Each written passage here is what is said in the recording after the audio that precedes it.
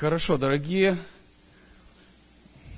давайте мы будем продолжать, да, и сейчас мы со Светланой немножко хотели поделиться о последняя тема, это будет, да, у нас перед ужином, и сейчас мы немножко хотели поговорить об эмоциональной близости, что, скорее всего, для мужчин это немножко весело, потому что женщины, да, как бы они, как вам сказать, более эмоциональны. Это не потому, что у мужчин нет эмоций, а потому, что им немножко нужно научиться эти эмоции выражать, быть задействованным в некоторых моментах. Итак, давайте поговорим сейчас. Тема так называется: культивация эмоциональной близости. Хорошо?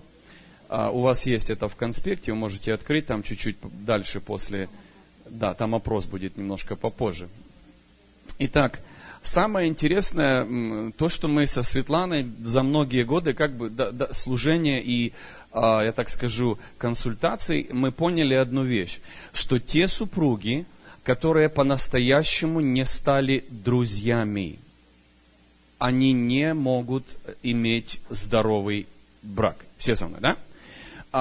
Мы немножко сейчас об этом поговорим. Вы знаете, мне нравится, когда люди перед тем, как вступить в брачный союз, они перед этим имели одни интересы, у них уже были одинаковые моменты. Это то, как я воспитывал мою дочку, да, которая сейчас замужем, да, за прекрасным человеком. Да. То есть, очень интересно, они такие молодцы. Если кто-то за ними наблюдает, вы можете увидеть, как вот моя дочь, да, сын Александра, да, и как они имеют вот этот дружеский контакт. Не просто там какие-то романтические вещи, которые у них постоянно есть.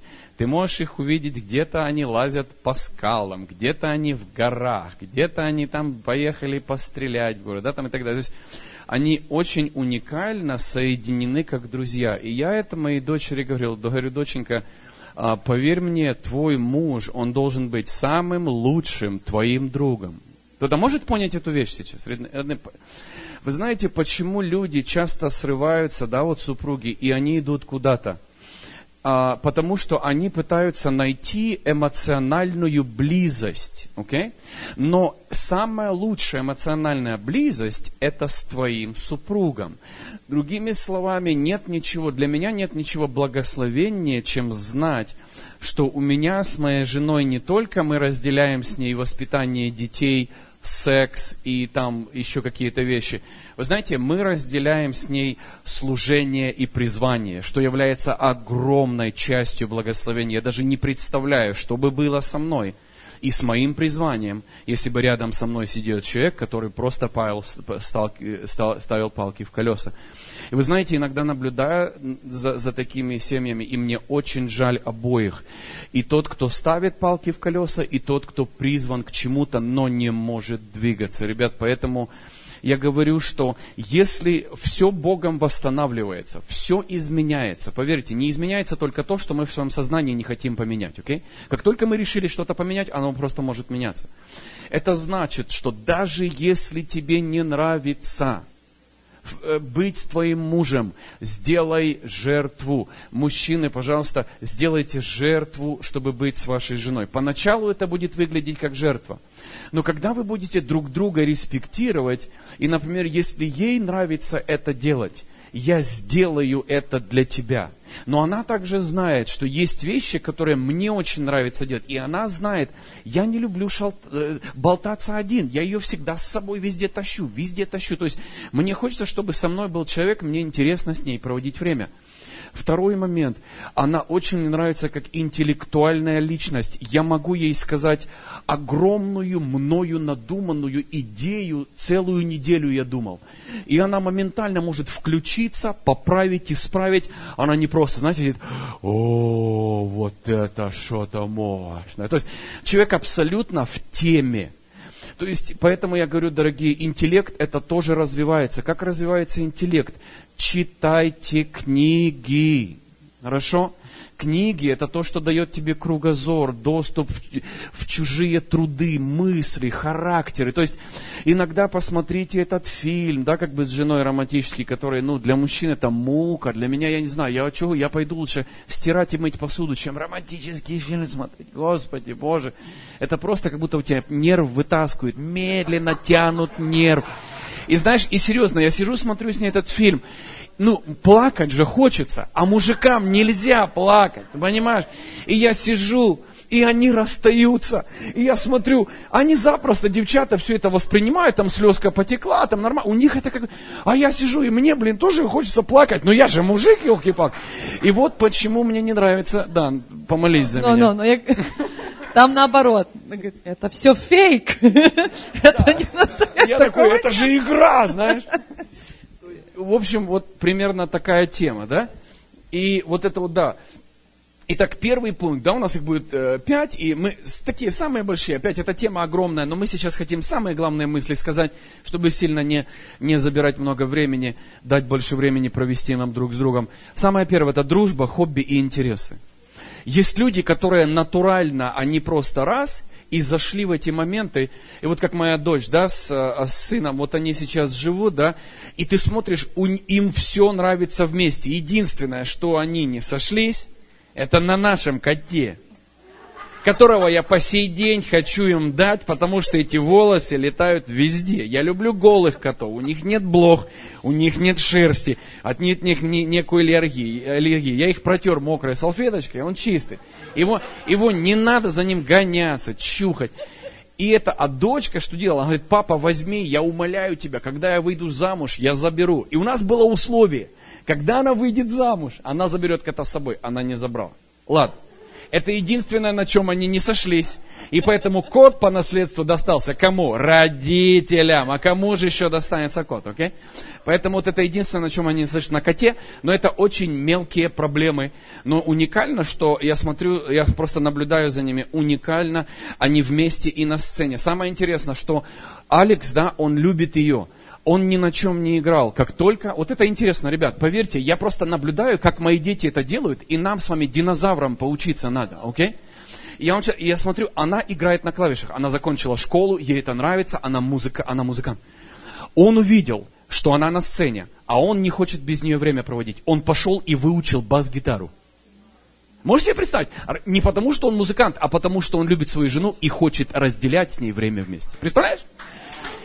Я вам честно говорю, я сам им поаплодирую, говорю, ребята, молодцы, красавцы. Я говорю, вас в пример надо, знаешь, динозавром стать, когда уже некоторые там, у него нет там своя там огород, у него там свой гараж, и вот они там, знаете, друг друга любят по другие стороны дома, да. И ты понимаешь, что, дорогие мои, вы знаете, что я заметил? Любовь, она побеждает все.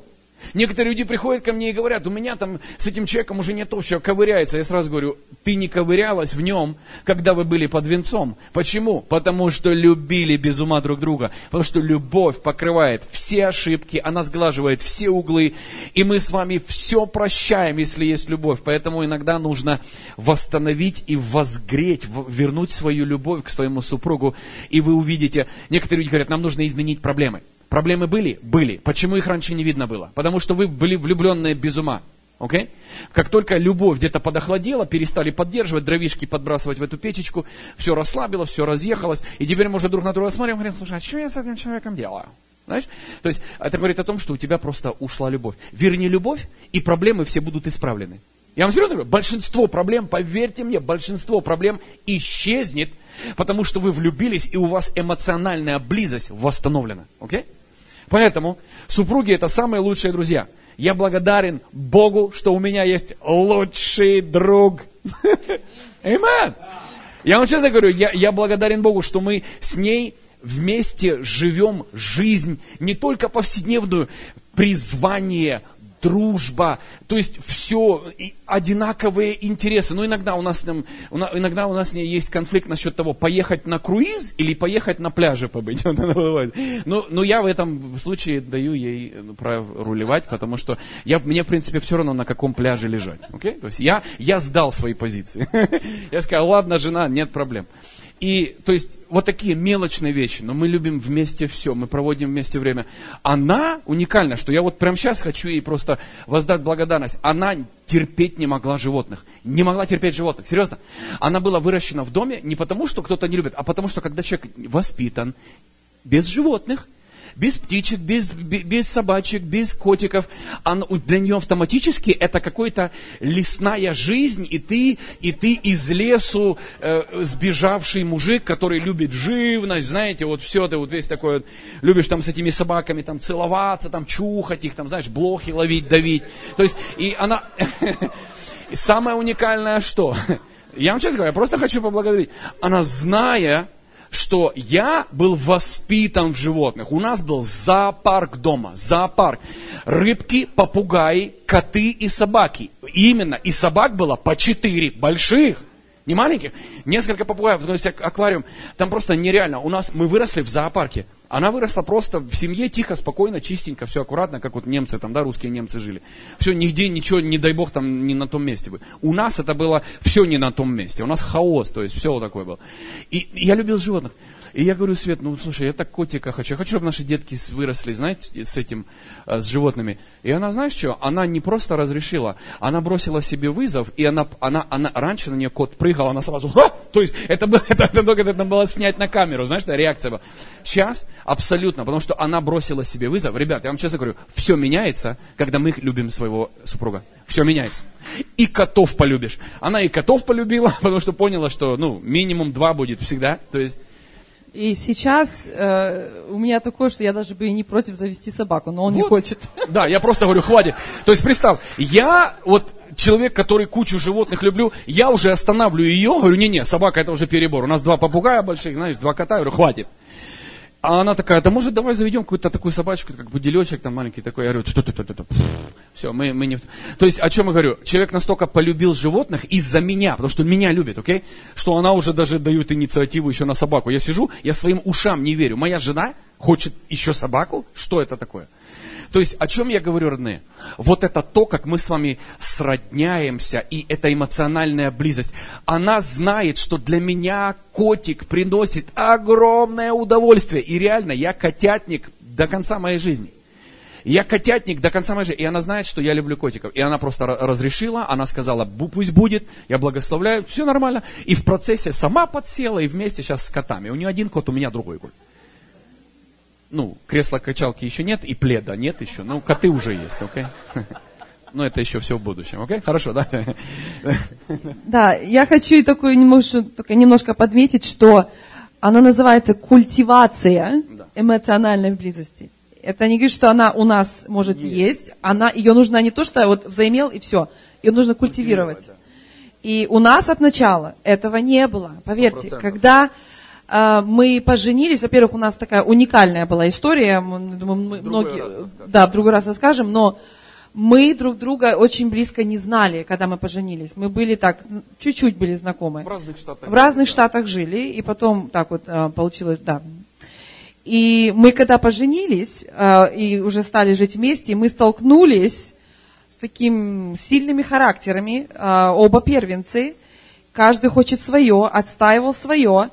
И тут нужно немножко хорошо собой жертвовать, хорошо пожертвовать, чтобы сблизиться. И нас заняло это кое-какое время, хорошее время нас заняло, чтобы эмоционально стать близкими, чтобы во всех дух, душа и тело были вместе, были одно, что каждый не тянул одеяло на свою сторону, а что у нас одно одеяло, один дом, одна цель, у нас мы одно с мужем. И это мы культивировали. Мы поняли проблему, что этого у нас нет, что у некоторых на духовном уровне они классные, они переворачивают горы для Бога, но на душевном уровне, эмоциональном, они как разные люди. Они покалечены. Поэтому если у вас именно хромает сфера вот этой эмоциональной близости, пожалуйста, придайте этому внимание и очень серьезно отнеситесь к этому, потому что это так и важно, как и духовная близость. И так же важно, как и сексуальная близость, потому что честно скажу, мы когда писали эмоциональная близость, у наших, а что это? эмоционально, у нас сразу сексуальная близость, знаешь, вот это вот, вот это.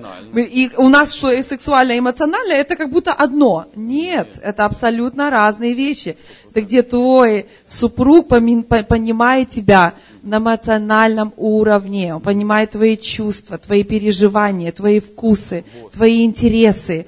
И у вас вот эта близость, вот этот connection, вот эта душевная, эмоциональная связь, вот это, которую нужно культивировать. Да, культивировать. И я заметил, знаете, как у нас обычно? Он меня не понимает, она меня не понимает. Я говорю, а ты захотел просто взять и первый понять свою жену? Просто вот брось себе вызов. Возьми просто и пойми ее. Окей? И я просто начал бросать себе вызов. Я знаю одно, что она никогда не захочет эмоционально сблизиться со мной, если я первый этот не сделаю шаг. Я глава семьи. Мы же с вами глава семьи, как бы, типа, да? Ну, типа, да. Так вот, давай и начинай первый. Так вот, давай с головы и начнем все, да? Ты начнешь прямо сейчас делать то, что нравится твоей жене. А она увидит твою любовь и близость и захочет и с тобой на рыбалке посидеть. Вот будет тупо сидеть на этом ведре твоем и смотреть на поплавок. Не потому, что она это любит, она это терпеть не может, потому что она тебя любит, окей? Тебя любит, окей? Поэтому я заметил, сколько раз она просто едет со мной. Она не любит эту машину. Знаете, я люблю там разные машины. Она говорит, мы что, опять на этой дровяняке будем ехать? Я говорю, да. Но я люблю классические машины. Там, знаете, у меня есть некоторые вещи. Оно красиво смотрится, но они же ездят как дрова. Понимаешь? И она со мной лезет в эти дрова. Только потому, что вот можем сесть на нормальный бимер и поехать в нормальном комфорте. Нет. Я говорю, давай на это. И она говорит, хорошо. То есть я вижу, как она соглашается.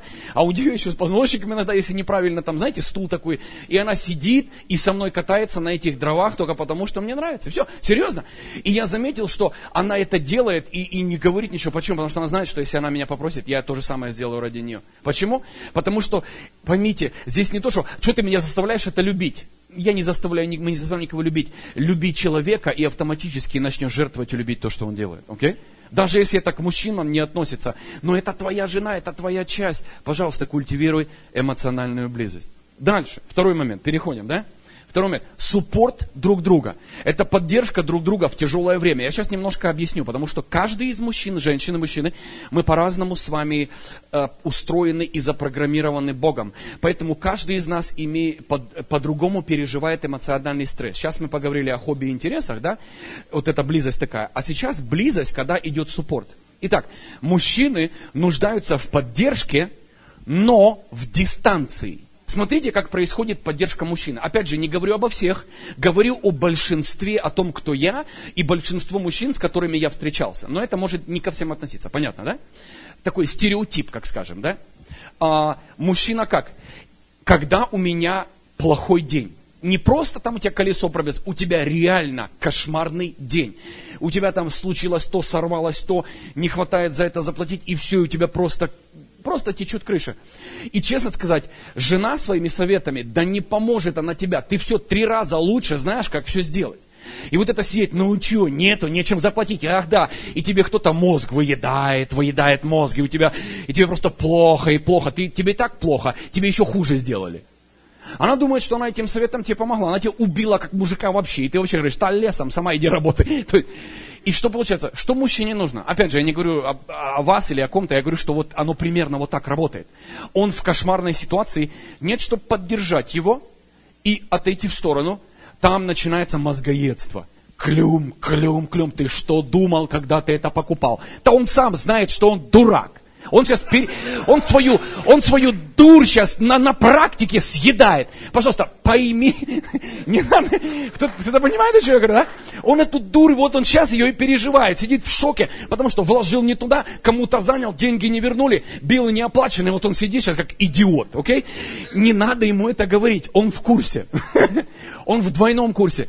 Что женщине нужно сделать? И что делает моя жена? Она поняла вот этот абсолютно здравый момент. Опять хочу просто сказать о очень хорошем качестве моей жены. Она никогда этого не делает вообще. Серьезно, никогда. Она знает, что у меня кошмарный день. И поверьте, дорогие, мы как пастора имеем очень регулярные кошмарные дни. Okay? Некоторые думают, что здесь тут мы, знаете, торт кушаем каждый день. Извините, не всегда. Okay? Иногда бывают такие запары, что ты даже не знаешь, за что браться, что тушить, знаешь. И там горит. И иногда это бывает даже не в нашей жизни, это вокруг нас происходит, да? И получается, что делает Светлана? Она знает, что у меня есть мой, знаете, мой темный уголок. Знаешь, и, знаете, все мужички обычно туда где-то скатываются в этот темный уголок. Когда ему плохо, ты можешь найти его в том гараже, в том углу, знаешь? То есть, или в своем офисе. У меня обычно это мой офис, я там свет весь выключаю, мне ж кошмарно, да? Я выключаю весь свет и включаю свой маленький светильничек, знаете, включаю, и он там горит и напоминает мне, как мне хреново, знаешь? Я вот это сижу с этим светильничком и смотрю, света по ступенькам идет, знаете? И вы знаете, некоторые мужики скажут, прется. Вы знаете, я рад, когда она идет вниз. Она идет вниз, она знает о ситуации. И она говорит, знаешь что, мы не такое проходили. Знаешь что, все будет классно. И что она делает? 2 фразы, и она уходит. И все. Больше ничего твоему мужику не надо. Ему просто нужен суппорт и вовремя раствориться. Все. Не надо ему говорить, бабла нет, он знает. Не надо говорить, что он идиот. Он знает, что он идиот в этой ситуации. Он знает, что он пролетел. Он знает, что он не то сделал. Он все знает. Ему просто нужно сказать, я с тобой. Вы знаете, когда мужчина, дорогие, вы даже не представляете, женщины, ваши мужья свернут горы, когда они знают, что вы с ними. Ему даже не надо деньги. Ему нужен человек, который рядом подойдет, скажет, мы все пройдем и все сделаем. Я за тебя помолюсь. Все, 2 фразы, и растворилась. Вы даже не представляете, какой это эффект произведет на здоровье мужчины. И я сижу, меня только что ободрили, и ободрил кто? Который знает все, окей? Когда мне кто-то звонит и говорит, там, знаете, Андрей, все нормально, он не знает. Она знает все. Она знает, как все нормально и как все ненормально. И когда человек такой, как твоя супруга, да, или супруг подходит и говорит, все будет классно. И она дает мне дистанцию все проварить, потому что мужчины, поймите, почему нужна мужчине дистанция. Мужик не эмоционален, он логичен. И поэтому его не надо засюсюкивать, или атаковать, или обнимать. Там. Ему нужно дать кусок логической информации. Женщины со мной, да? Логическая информация такая. Я с тобой, все будет классно, мы пройдем и не такое проходили. Все. В его поток информации плохой заходит блок позитива еще от самого близкого человека. И у него моментально начинает меняться все. У него появляется желание встать и все исправить. У него появляется желание встать и все пойти починить, что было испорчено. Кто-то понимает? Другими словами, ваш маленький суппорт и поддержка вселяет в него такой буст энергии, в то время как мозгоедство кастрирует мужика. Он просто сидит, он никто, он никак, он уже не верит в себя. И зачем ты за такого придурка замуж вышла? Он уже сам с тобой даже соглашается, что он придурок. То есть и ты сидишь, и мужик просто сгорает внутри. Поэтому о чем я говорю, родные? Поверьте нашему опыту, мы знаем, о чем мы говорим. Поддержала, благословила и отступила в сторону. Теперь вторая сторона женская. Я чуть-чуть скажу, и жена сейчас продолжит. Немножко затронем. Смотри. В то время как женщины нуждаются в душевной поддержке. Это значит, что ей нужно, чтобы мужик ей говорил, и говорил, и говорил, и подарил конфеты, и цветы, и вернулся 3 круга, оббежал и опять сказал. Потому что женщины не логичны, они эмоциональны. И поэтому твоя логика, все будет нормально, любимая, и свалил, не сработает.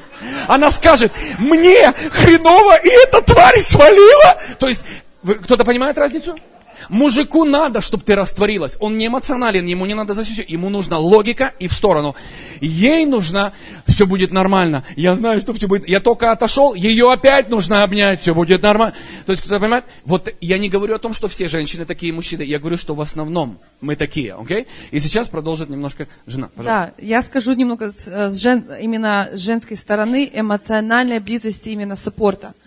Суппорт нам нужен такой, когда у нас у нас бывают эмоциональные срывы, у нас бывает особенно, когда, что касается семьи, например, нехватка финансов, это, я думаю, номер 1 причина во всех семьях, когда нечем заплатить биллы, когда хочется что-то купить и не можешь, тяжело купить продукты, все, растягиваешь эти копейки и все, знаешь. Для нас, дорогие мужчины, я знаю, что нету денег, но для нас поддержка и саппорт эмоциональный, да, это быть рядом, это говорить, что мы любим, мы пройдем, это 100%, но также небольшая жертва и внимание через небольшой маленький подарочек. Я говорю, мы вот такие. Я говорю, нам много не надо, нам не нужны дорогие сумки, нам не нужны дорогая обувь или еще машины. Хотя от дорогих сумок никто не отказывается. Никто не отказывается. Но это в свое время, это когда есть для этого, позволяет кошелек этому. Но шоколадки, внимание, повезти в кино, просто развеять нас, просто вывести нас, выгулять, просто провести время. Серьезно. Повезти в ресторан. Просто провести, именно выслушать. И также нам суппорт нужен, когда мы выговариваемся. Так как мужчины закрываются, мы все выговариваем. Приготовьте ваши уши. И я знаю, для мужчин это огромная жертва. Выслушать свою жену. Я знаю, для многих, особенно для динозавров, такие как вот мы, 40 и выше. Это огромная жертва, чтобы выслушать. Но мы так исцеляемся. Мы исцеляемся, когда мы выговариваем свои чувства. И когда мы говорим, вот у нас тоже раньше было, я только хочу что-то говорить, и мой муж начинает меня перебивать и говорить вместо меня. Каюсь. Да, это часто было у нас, но мой муж меняется. Я уже лучше. Да, лучше. Вот. И нам нужно выговориться. И именно, вот как у нас были эти занятия до этого, именно активное слушание, где мы учимся слышать друг друга. Не только слушать, но слышать, понимать. Да, я понимаю тебя. Или там, например, эмоциональная близость, например, ну как вот, именно вот саппорт, когда где-то какие-то ситуации произошли, я знаю, многие там вот, или с детьми какие-то проблемы. Или выкидыш, беременность сорвалась. Беременность сорвалась. Вот именно вот эти вот эмоциональные, вот это саппорт тоже очень нужен. Потому что мужчин у них как-то все так, ну, быстро они проходят, это эмоции. У женщин, ну, как мы дольше, нас занимает процесс восстановления эмоций. Поэтому саппорт. Потому что я заметила, что во многих браках, особенно славянских, таких выходцев из религии, больше, как бы, жена всегда инвестирует все время в мужчину. Так как он глава, мы должны помогать, мы должны поддерживать, но очень мало мы видим, мы проводим энкаунтеры, дорогие, мы консультируем пар, верьте, очень много. И мы видим, как настолько женщина, она потерялась, она исчезла, ее не стало. Это растертая личность, у нее эмоции настолько подавленные, и это выходит также в интимные отношения. Она эмоционально, воспитание детей, и эмоциональной близости там практически нет. Ее не существует. Там просто как автопилот делают свою работу, помогает мужу, но эмоций нету. Абсолютно нет. Этой близости, ее... А что это такое? Нам, как, знаешь, у нас все насчет наших мужей. И это хорошо, это правильно. Но оно должно разделяться. Как мы говорили, что мужчина, он говорит, мужья, любите своих жен. Знаете, полагайте своей жизни, инвестируйте в своих жен. И жены, почитайте своих мужей, уважайте своих мужей. Давайте им респект и саппорт. Это именно как эта палка с двух концов. Это весь этот вот этот энкаунтер, вот этот супружеский, мы говорим, что это как сказать, двухстороннее, можно сказать, что одно без другого не может быть. Не может быть. Ты знаешь, уважай, и ты оно, вот этот круговорот, который одно без другого не может. Поэтому наша сторона, в то, что я скажу сразу, что в основном, когда темы говорятся о семье, говорит мой муж. Но я скажу свою сторону чуть-чуть. Выскажу, наконец-то. Но. Сейчас я все скажу. Но, серьезно. Это классно, да. Мы, как я сказала, что мы хотим следовать за главой, мы хотим быть под мужем. Но вот эта часть, эмоциональная часть, она настолько для нас важна. Вы не представляете, как она нам важна. Чтобы мы были поняты и чтобы нас поддержали в наших эмоциях. Для мужчин это ад, это ужас, я знаю. У нас что женщину понять, это просто, это себя не любить, знаешь, это шок. Потому что сегодня одно чувство, завтра она уже так не чувствует, она уже чувствует вот так вот, и ты пойми. Но, когда муж уделит этому время, и инвестирует в свое время, поверьте, быстро все придет в себя. И вы настолько поймете нас, что мы уже не такие комплексованные, не такие уже и страшные, и для вас понять нас. Мой муж уже знает, он уже настолько чувствует, мы настолько эмоционально близко, что он чувствует мое настроение, и он уже знает, когда ко мне подойти, подать мне поддержку, или когда просто дать мне время и разобраться самой, не прощупывать меня. Поэтому, это мы вот этот момент, мы его культивировали. Мы учились этому. Trial and error. Пробовали, проваливались и получалось. Вот так вот, знаешь, у нас. Поэтому вот этот саппорт друг друга, он очень важен. Именно поддержка в тяжелое время, в понимании друг друга. Саппорт каких-то проектов, что если у твоей жены какой-то проект, она хочет что-то сделать, какой-то бизнес открыть, какая-то идея у нее, выслушай, поддержи ее, дай ей совет. Если ты видишь, что что-то нужно, не бей по рукам, не разбивай ее идеи, знаете, а ты знаешь, сколько это будет стоить. И твоим этим жестом ты все убил, ты все уничтожил. То же самое и с женской стороны, что, знаете, есть у мужья, у которых постоянные идеи, и ты уже постоянно бьешь по рукам, и он уже к тебе уже не приходит, он идет к своим друзьям с идеями. Поэтому пусть он идет к тебе с идеями. То же самое жена, пусть она идет к тебе с идеей. И она идет с радостью, а не то, что она сейчас будет, или уже со страхом сейчас ей скажут нет, уже 15-й раз. Поэтому поддержка. Очень важно. Я так скажу, у нас, я заметил, работает так. Мне нужно держать свою жену эмоционально здоровой, чтобы она, в свою очередь, могла суппортировать и поддерживать меня. Кто-то понимает, да? Как только ее здоровье эмоциональное нарушено какими-то моими вещами, все, оттуда больше нету респекта, суппорта и поддержки. И я сам себя, как все сказать, сам себя в ногу выстрелил, да, говорят, shot yourself in the foot, да? Ты сам себе в ногу выстрелил, так стоп. Так это значит, я сначала инвестирую в здоровье эмоциональное моей жены. Она счастливая, довольная. Ты домой приходишь, ты видишь, когда жена счастливая. Извините меня, те, кто живут долго, вы понимаете, о чем я говорю, окей? И ты видишь, когда жена, ее найти не можешь. Где жена, знаешь? Она там где-то исцеляется в углу, да? То есть я должен инвестировать в ее здоровье, эмоциональное здоровье, и в то же самое время, когда я прихожу, она эмоционально здоровая, теперь может мне послужить, окей? Поэтому оно все вот так кругом, ребят. Ты не можешь сказать, служи мне. Ты ее разбил, и она не может тебе служить, окей? Или не поддержал. Поэтому вот так. Следующий момент. Это третий, развивать душевную связь со своим супругом.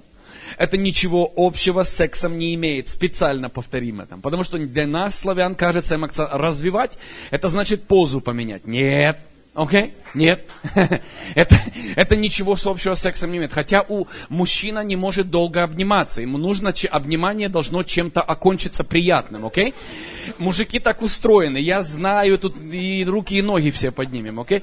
То есть, я вот, знаете, я такой, все, сегодня у меня миссия. Я себе говорю дома, приду к моей жене и просто пообнимаю ее, поцелую, просто ее, знаете, как подержу на руках.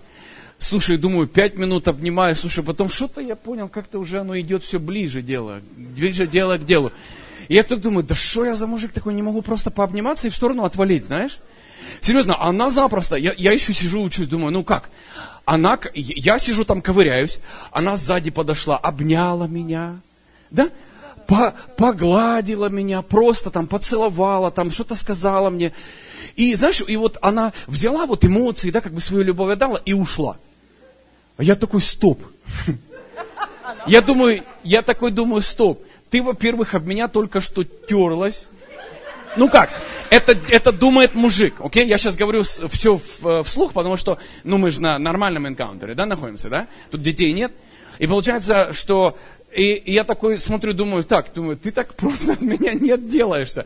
Тут потерлась об меня, поцеловала меня и так быстро ушла, да? И потом, ну как, обычно, естественно, я догнал, и она была наказана. И потом я думаю, знаешь, потом я бросаю себе вызов. Я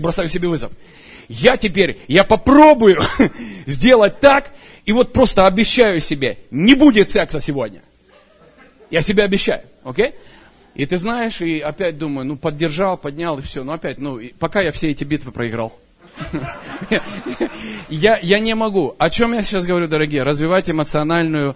Это ничего общего с сексом не имеет. Это значит, это я сейчас рассказал вот эти смешные вещи, которые, заканчиваются кроватью. Но в принципе эмоциональная близость, это именно поддерживать, благословлять, быть со своим человеком. Смотри, это инвестиция в чувства и эмоции. Маленькие тексты.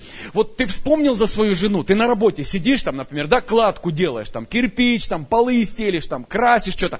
Вспомнил за жену, отошли ей маленькое сердечко, напиши love you. И все, ты вспомнил. Отошли маленький текст-месседж, знаешь? Ты увидишь, как этот текст-месседж тебе вернется вечером, когда ты приедешь. Ребят, вы даже не представляете, как маленькие безделушки, оказывается, я заметил, что я за жену вспомнил, написал ей сердечко, отослал там love you, там губки, там всякие там чмочики, знаете, можно присылать всякое сейчас iPhone, веселая вообще штука такая, да? Я ей там всякие прикольчики отсылаю, и вы знаете, я отослал и забыл, мужик, он же логичен, он не эмоционален. А что я сделал? Я в нее запустил мысль, которая не дает ей покоя. И когда она приходит, когда я прихожу домой, меня жена хочет. А оказывается, поцелуйчики и маленькие текст-месседжи сработали. Мужики, ловите? Или вы думаете, вот ты такой, ехал домой, уставший такой, увидел на остановке, какая-то красивая попа стояла, и ты такой дома, весь уже разгорячившийся, сразу на жену накинулся. А ты жену разогрел? А ты двигатель прогрел? А ты приготовил эмоции ее? Или ты просто на неразогревшемся двигателе поехать попытался? Окей? Не работает вот так вот. Я знаю, я опять не туда пошел. Это следующая тема будет. У меня есть навигатор, который поправляет меня, да? Дальше. Ты хочешь добавить что-то? Да. Да. А что после такого добавлять? Продолжай уже. Развиваем душевную связь. Я стараюсь. Видите, да, я еще стараюсь. Смотри, маленькие тексты, подарки, безделушки. Как Света и сказала, маленькая безделушка. Проезжал ты мимо магазинчика, вот там какая-то бабушка розочки продает, где-то там на остановке какие-то вещи. Да купи, да, это ж тебе настолько, поверьте, ты инвестируешь в любовь и в чувство, оно тебе так вернется, оно тебе просто с благословением вернется, да? Я хочу сказать одну такую вещь, что если у вас, знаете, вот эта нехватка в этой душевной связи, я вам даже бросаю вызов не иметь сексуальные отношения неделю-две, но инвестировать в душу, да. Обнимать, обращать внимание, комплименты давать друг другу, да. Просто выезжать на прогулки, жертвовать собой. Знаете, самое проще – это положить свою жену, делать свое дело, себя хорошо почувствовать и жить дальше.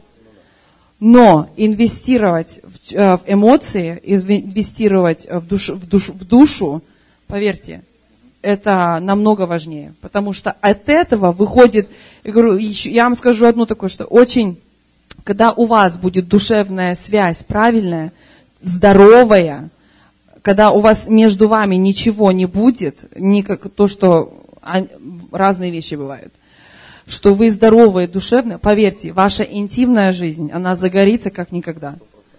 Ваша жена, она будет полностью вовлечена с вами, да. Она не будет просто делать свое дело, потому что надо лежать, надо исполнять. Ты будешь выглядеть как маньяк, который насилует кого-то. Но серьезно, потому что душевная связь, почему мы говорим, что многие вышли замуж или женились, потому что, может, кто-то забеременел, надо жениться, кто-то вот, ну, уже жили в гражданском браке, ну, давай поженимся. Вот. Но много было таких ситуаций, что как бы на душевной, у нас, ну как, душевно сильно не были привязаны. Просто привыкли друг к другу, ну давай, ну все. Или оно все перешло в рутину. Было все классно вначале, и потом оно пришло опять в рутину. Ты уже как делаешь все по накатанному, уже нет вот этой искорки, нет вот этой близости. Ты воспитываешь детей, ты пашешь на работе, приходишь домой, какая там душевная близость. Дай мне 5 или там полчаса, час полежать на диване, не трогай меня. Ты занята своей стиркой, уборкой, кормлением детей, вовремя спать положить, к школе собрать, потом рано утром разбудить, сделать обед своему мужу. Все. Какая душевная связь? Только одно скажет, вы что? Вы что говорите? Вы знаете мою жизнь, какая она? Но сделать паузу и инвестировать, культивировать эту эмоциональную близость. Поэтому я думаю, вы здесь, чтобы восстановить это. Если это у вас есть, слава Богу, но всегда есть место, чтобы расти дальше. Всегда есть место, чтобы дальше расти. Потому что мы сколько живем, я говорю, мы уже прожили 22 года вместе. Я вам скажу одно, что чем дальше, тем лучше. И оно настолько, думаешь, вау, где мы когда поженились, мы думали, тогда мы любили друг друга, мы думали, тогда были близко друг с другом. Вау! Сейчас мы еще ближе и еще познаем, и еще видим сферы в нашей жизни, где мы меняем, где мы поправляем. Мы не идеал, да, далеко от этого, поверьте. Мы когда даже готовили этот энкаунтер, я говорю, да я сама бы хотела его пройти, честно. Серьезно. Потому что многие вещи не было у нас. Когда мы женились, да, не было. Говорю, слава Богу за то, что хоть что-то было. Но, походу, мы сами учились друг на друге, экспериментировали все эти вещи. Но я говорю, мы когда видели, вау, как это очень важно, потому что мы на своем личном опыте прожили вот этот пункт. Душевная связь, душевная поддержка. Потому что мы, когда поженились, у нас была плоть и дух. У нас была душа у нас... Душевная бесовская. Да, душевная была бесовская. Да, в душу вкладывать сильно. Мы должны были, вот у нас вот служение, у нас дух, мы качали дух, быть духовно крепкими, сильными. Ну и, кровать. Да, как бы наслаждение. А потом, окей, сделали это, сделали то. А что дальше? Эмоционально мы были разрушенными, мы как истощенные, и нам пришлось потом строить нашу душу. Эмоционально культивировать близость друг с другом. Да, и что мы сделали? Мы с ней заключили завет. Кстати, заключайте заветы, ребят. У вас есть моменты, где вы до конца вашей жизни будете заключать заветы. Один из заветов, который мы с ней заключили, это что в нашем доме никогда не будет ни крика, ни скандалов, никогда. Наши дети, представляете, наши дети выросли, они не видели никогда скандалов. Вообще. Когда нам с ней нужно поговорить, мы или идем вниз, а если дети будут слышать и то мы не орем, мы просто повышаем тон, надо разобраться, мы садились в машину и уезжали. Наши дети, они даже не знают, что такое крик в доме. Это не потому, что мы такие хорошие, а потому что я вырос в кошмаре. И у нее тоже была очень подобная ситуация. И мы просто, когда мы сравнили наши жизни, мы сказали, мы заключаем завет, наши дети никогда не будут видеть в этот ад и рваться. Я помню, как рвалось мое сердце, когда я видел отец, когда избивал мою мать. Я еще был мелкий, 5-6 лет, но эти имиджи врезались в мою голову. Второй завет, который мы заключили, мы сказали, до конца нашей жизни мы будем делать свидания, как делали и при нашей встрече. Мы прожили 22 года, мы до сих пор ездим на свидания, мы до сих пор кушаем вдвоем в ресторанах, мы ездим по набережным, мы гуляем, мы общаемся. При нашем ненормальном графике жизни мы по сей день делаем свидания, ребят. Okay? Поэтому о чем я говорю? Инвестируйте. Потому что это очень классно, когда вы оба эмоционально здоровые. Да? Ты давай что-то хочешь? Чуть-чуть просто, что душевная связь. Я знаю, что, может кто-то скажет, мы на энкаунтере разрушаем душевную связь. Нет. Душевная связь с твоим мужем, когда она правильная душевная связь, это любовная, привязанная душевная связь. Одной плотью ты соединяешься, это правильно. Когда ты ставишь своего мужа Богом на первое место, это проблема. Но когда ты соединяешься со своим мужем как одной плотью, эта душа твоя соединяется с этим человеком. Вы одно. Это то, что должно быть. У вас между вами никто не стоит. Ни свекровь, ни теща, ни дети, никто. Вы одно целое. Все. Вы связаны друг с другом. Да. 4-й момент. Открываться своему супругу. Делиться со своим супругом тем, что произошло, и не ждать от него, от нее, что он или она прочитает ваши мысли. Вы знаете, как чаще всего наблюдаешь? Она пришла, фыркнула, грохнула дверью, сидит, ест какой-то торт, потому что она ест торт, когда ей хреново, окей? Ладно, мы туда не пойдем сейчас. И ты понимаешь, кстати, она торты не любит, и вообще не об этом. Просто ситуация, да? И просто вот сидит она, ест торт, и она распсихованная. И он, как бы, он зашел, как бы, знаешь, и как бы посмотрел, ну, смотрит, ну, злая собака сидит. Надо аккуратно. Спросил, например, да, спросил. Да, на него как бы оторвали. Мужичонка, вообще-то, ну, он же здоровье бережет. Он пошел тихонечко, закатился на свой коврик, отдыхает, думает, нормально, скоро пройдет, да. Через часик вернулся, торт съели уже, да. Она, как дела? Теперь она злая, потому что весь торт сожрала, знаешь, то есть, там уже другая. То есть, и получается, что, любимая, как ты? Мужичонка опять закатился. И получается, она сидит внутри. Это мы на консультации, это, кстати, один прикол из консультации. И она говорит, как эта тварь не понимает, что со мной происходит? А я ей говорю, а ты своему мужу рассказала? Как ему рассказывать? И так все понятно и видно. Я говорю, стоп. Это у женщин развито imagination или воображение, что она посмотрит на женщину, и она в 99% уже знает, чем болячка болеет. Понимаешь, чем это болеет или какая-то... Почему? Потому что у женщины развита интуиция так, как мужику даже рядом не стать. Женщины видят вещи, когда они еще не произошли. Они вот только должны совершить. То есть у женщин, поверьте, дорогие женщины, поймите нас, мы очень, как вам сказать, недалекие существа в этом смысле, окей? Мы только адресуем то, что мы видим и что слышим. Если вы нам не рассказали подробно, а просто зажались внутри, и кто-то должен угадать, что с тобой происходит, и если он еще неправильно угадал, он вообще тварь, то есть, и ты понимаешь, что, и мы встречались с вот такими моментами, и получается, что, и я говорю, ты ему сказала, что произошло, а что он сам не видит?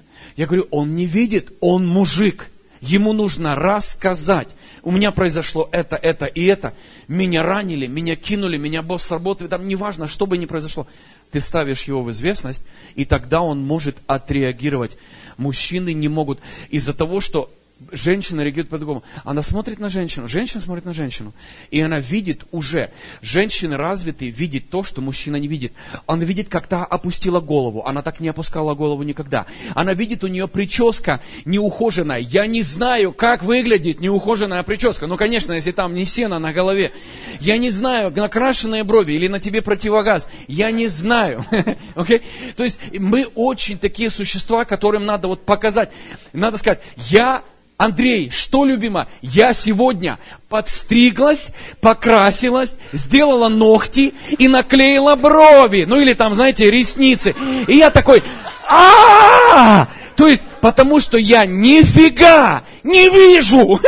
Окей? И я прошу прощения сразу за всех мужиков, потому что в реальности, и она такая, он не увидел моей новой стрельки, там губа вывинулась и все. Дорогие женщины, поймите, что мужчина это не делает, потому что не любит. Он просто этого честно не видит, окей? Он просто знает, жена на месте, все, детали уже его не интересуют, окей? И его нужно как бы очень сильно, но это очень редко, есть мужчины, которые видят что-то, да, как бы? Объясни немножко со своей стороны. Да, я скажу еще одну такую вещь, что, я скажу со своего личного опыта.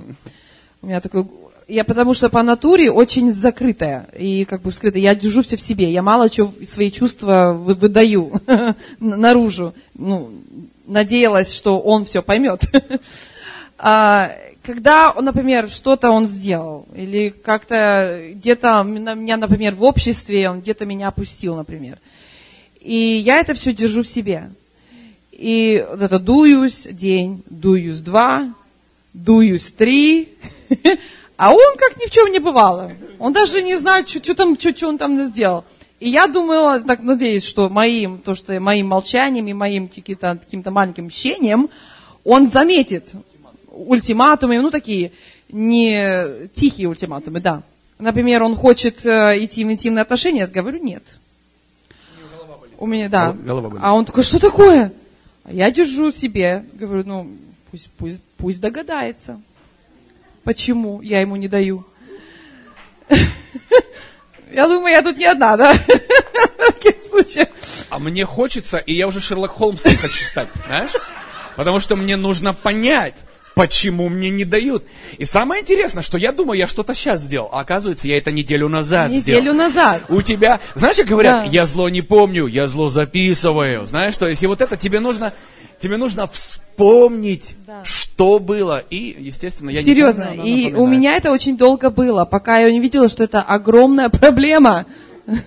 Что моя особенно, потому что я мир теряю. Я развиваю, вот это Вера говорила, пленяй свои мысли. Я мысли развивала. Я его уже убила, похоронила, воскресила. Опять похоронила, опять воскресила. Столько у меня же всего было. Когда я заметила, что у него, когда что-то я сделала не так, он сразу со мной разговаривает. Он мне сразу дает, вводит меня в курс дела, что я на той же секунде. И как бы раз, у нас ситуация разрешилась. Все ясно и понятно. Я попросила прощения, если я действительно виновата была. Не всегда это есть. А я ношу, знаете, и я увидела, что это огромная проблема становилась в нашей семье, в наших отношениях, что по месяцам, дорогие, месяц, я держала то, что я могла бы просто сказать ему, что ты меня тут опустил. Ты обидел меня. Как бы, сказать можно было, открыться ему и сказать напрямую. Я это носила, думала, что он поймет, как он со мной поступил. А он не понимал. Он жил себе и радовался жизни. Он дальше себе продолжает, знаете. И потом я поняла, что действительно, если это меня мучает, я должна ему сказать. Я должна открыть ему, как он со мной поступил. Потому что в основном это у нас вот эта проблема. Не так, как нам подружка или мама, папа. Потому что то мы быстро выговариваем. А вот что касается нашего ближнего, мы немного вот это держим в себе. Поэтому разговаривайте, высвобождайте это, говорите. Проблему решайте сразу. И зачастую, я знала, знаете, я скажу еще один такой момент. Почему я порой даже не говорила? Может, это у вас это откликнется, как у нас было. Потому что он меня не слышал. Он сразу им свою сторону отстаивал. И это меня заставляло больше закрываться. И вообще думаю, что я сейчас буду решать проблему, что он меня виноватой сделает. Понимаете? И вот это тоже проблема. Но это проблема с двух сторон. Поэтому, да, это я не открывалась, потому что все стрелки на меня переведут. Но проблему нужно было ее решить. Из этого цикла нужно было выйти. И когда я это сказала, я ему это адресовала. Я тебе не говорю, потому что ты постоянно меня виноватой делаешь. И это меня заставляет закрываться и не говорить тебе вещи, которые ты сделал не так. Вот. И потом, когда мы это исправили, я могу спокойно ему сказать, не носить этот груз в себе, мучить себя же саму. Вот. И также рушить наши отношения. Да, потому что иногда, ребят, поймите, особенно вот мужчины, да, мы можем что-то сделать, и даже не понять этого. Просто тупо не понять.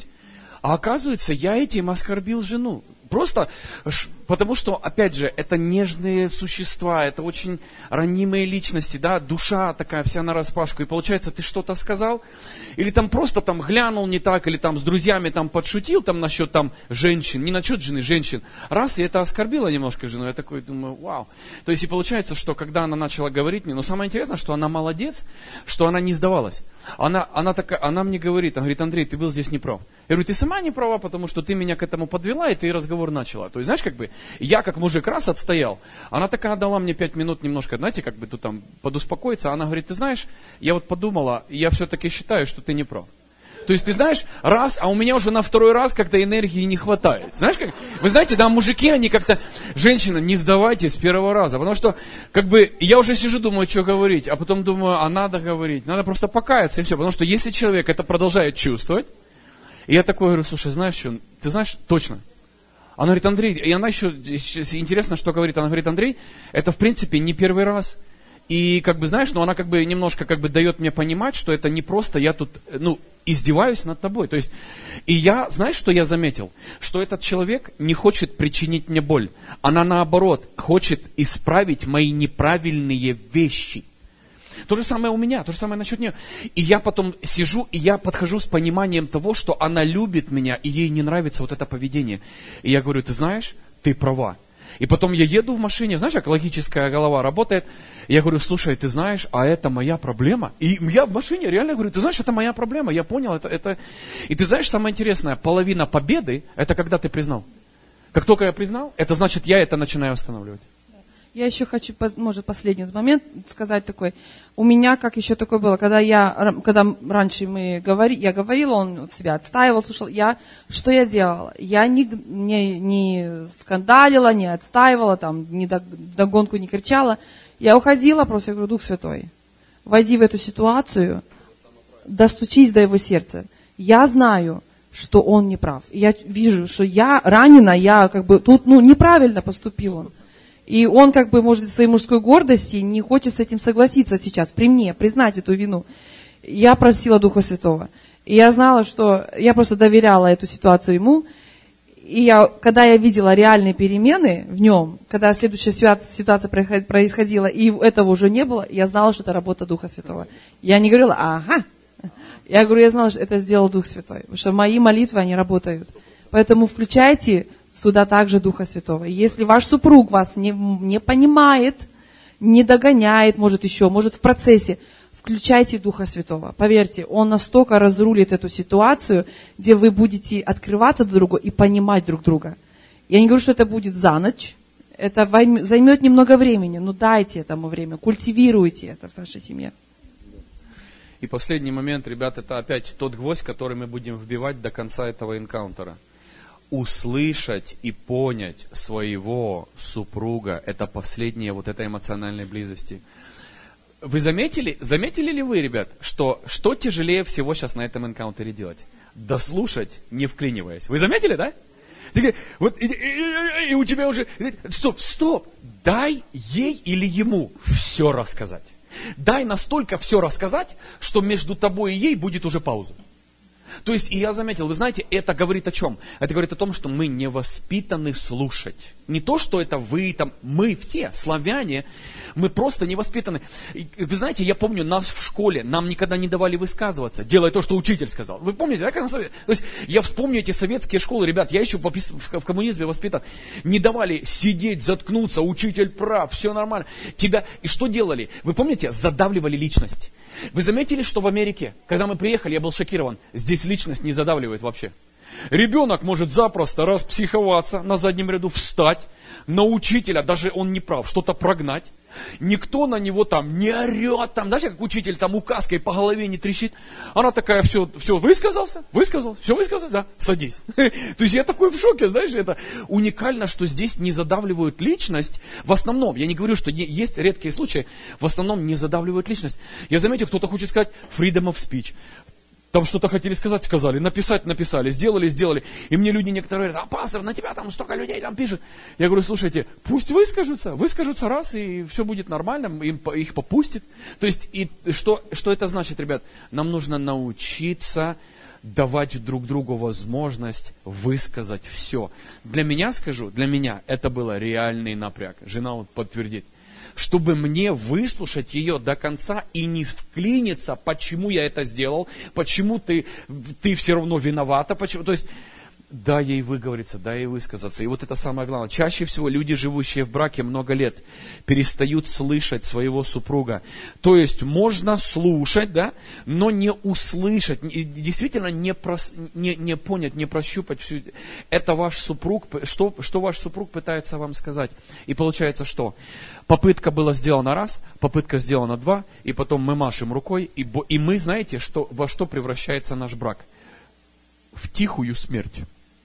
Знаете, какие самые опасные пары, которые мы консультируем? Которые приходят, садятся, и у них даже нет скандалов в семье. Некоторые скажут, так это ж классно, у них скандалов нет. Знаете, когда нет скандалов? Когда брак при смерти. Уже никто ничего говорить не хочет. Любовь исчезла, чувства умерли. И просто, ну что, пастор, дай нам совет. Вы знаете, какие пары мне нравятся? Которые друг на друга орут, бьют посуду, в стенах делают дыры. Это мне знаете, о чем говорит? Это говорит о том, что этой пары есть любовь, и там есть очень сильные чувства. Поэтому, когда ты психуешь, ты не думаешь, что у тебя проблема. Проблема у тебя будет тогда, когда у тебя чувств больше нет. Вот это серьезная проблема. Поэтому, пока бьете дыры в стенах, у вас есть шанс на жизнь.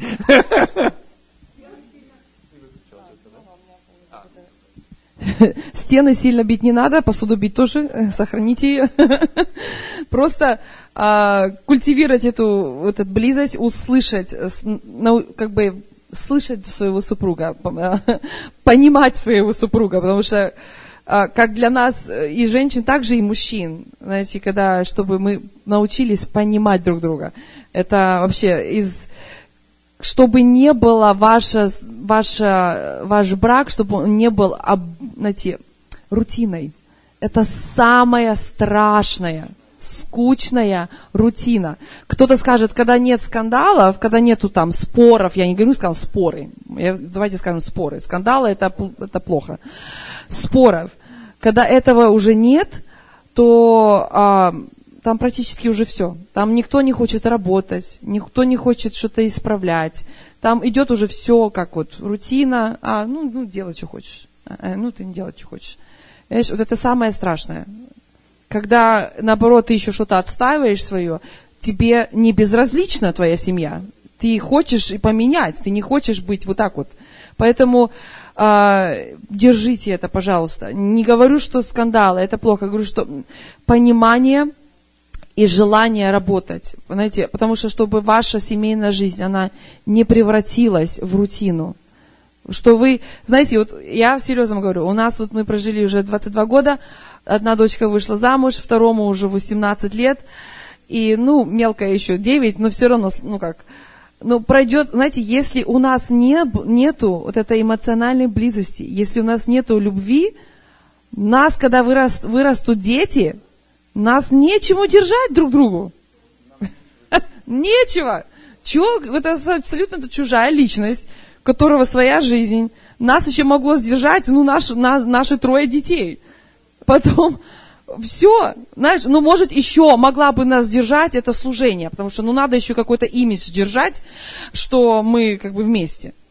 Но серьезно, почему многие даже служителя, пастора разводятся, когда дети вырастают, их уже просто, их нечему держать.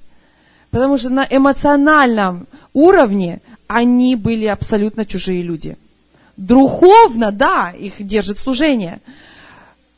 Но на эмоциональном уровне они абсолютно другие, разные люди. Поэтому культивируйте, это так же важная сфера, как и духовная. Это вообще, над этим нужно работать. Потому что вы поженились, у вас любовь, цветы и розы, знаете, все в розовом цвете.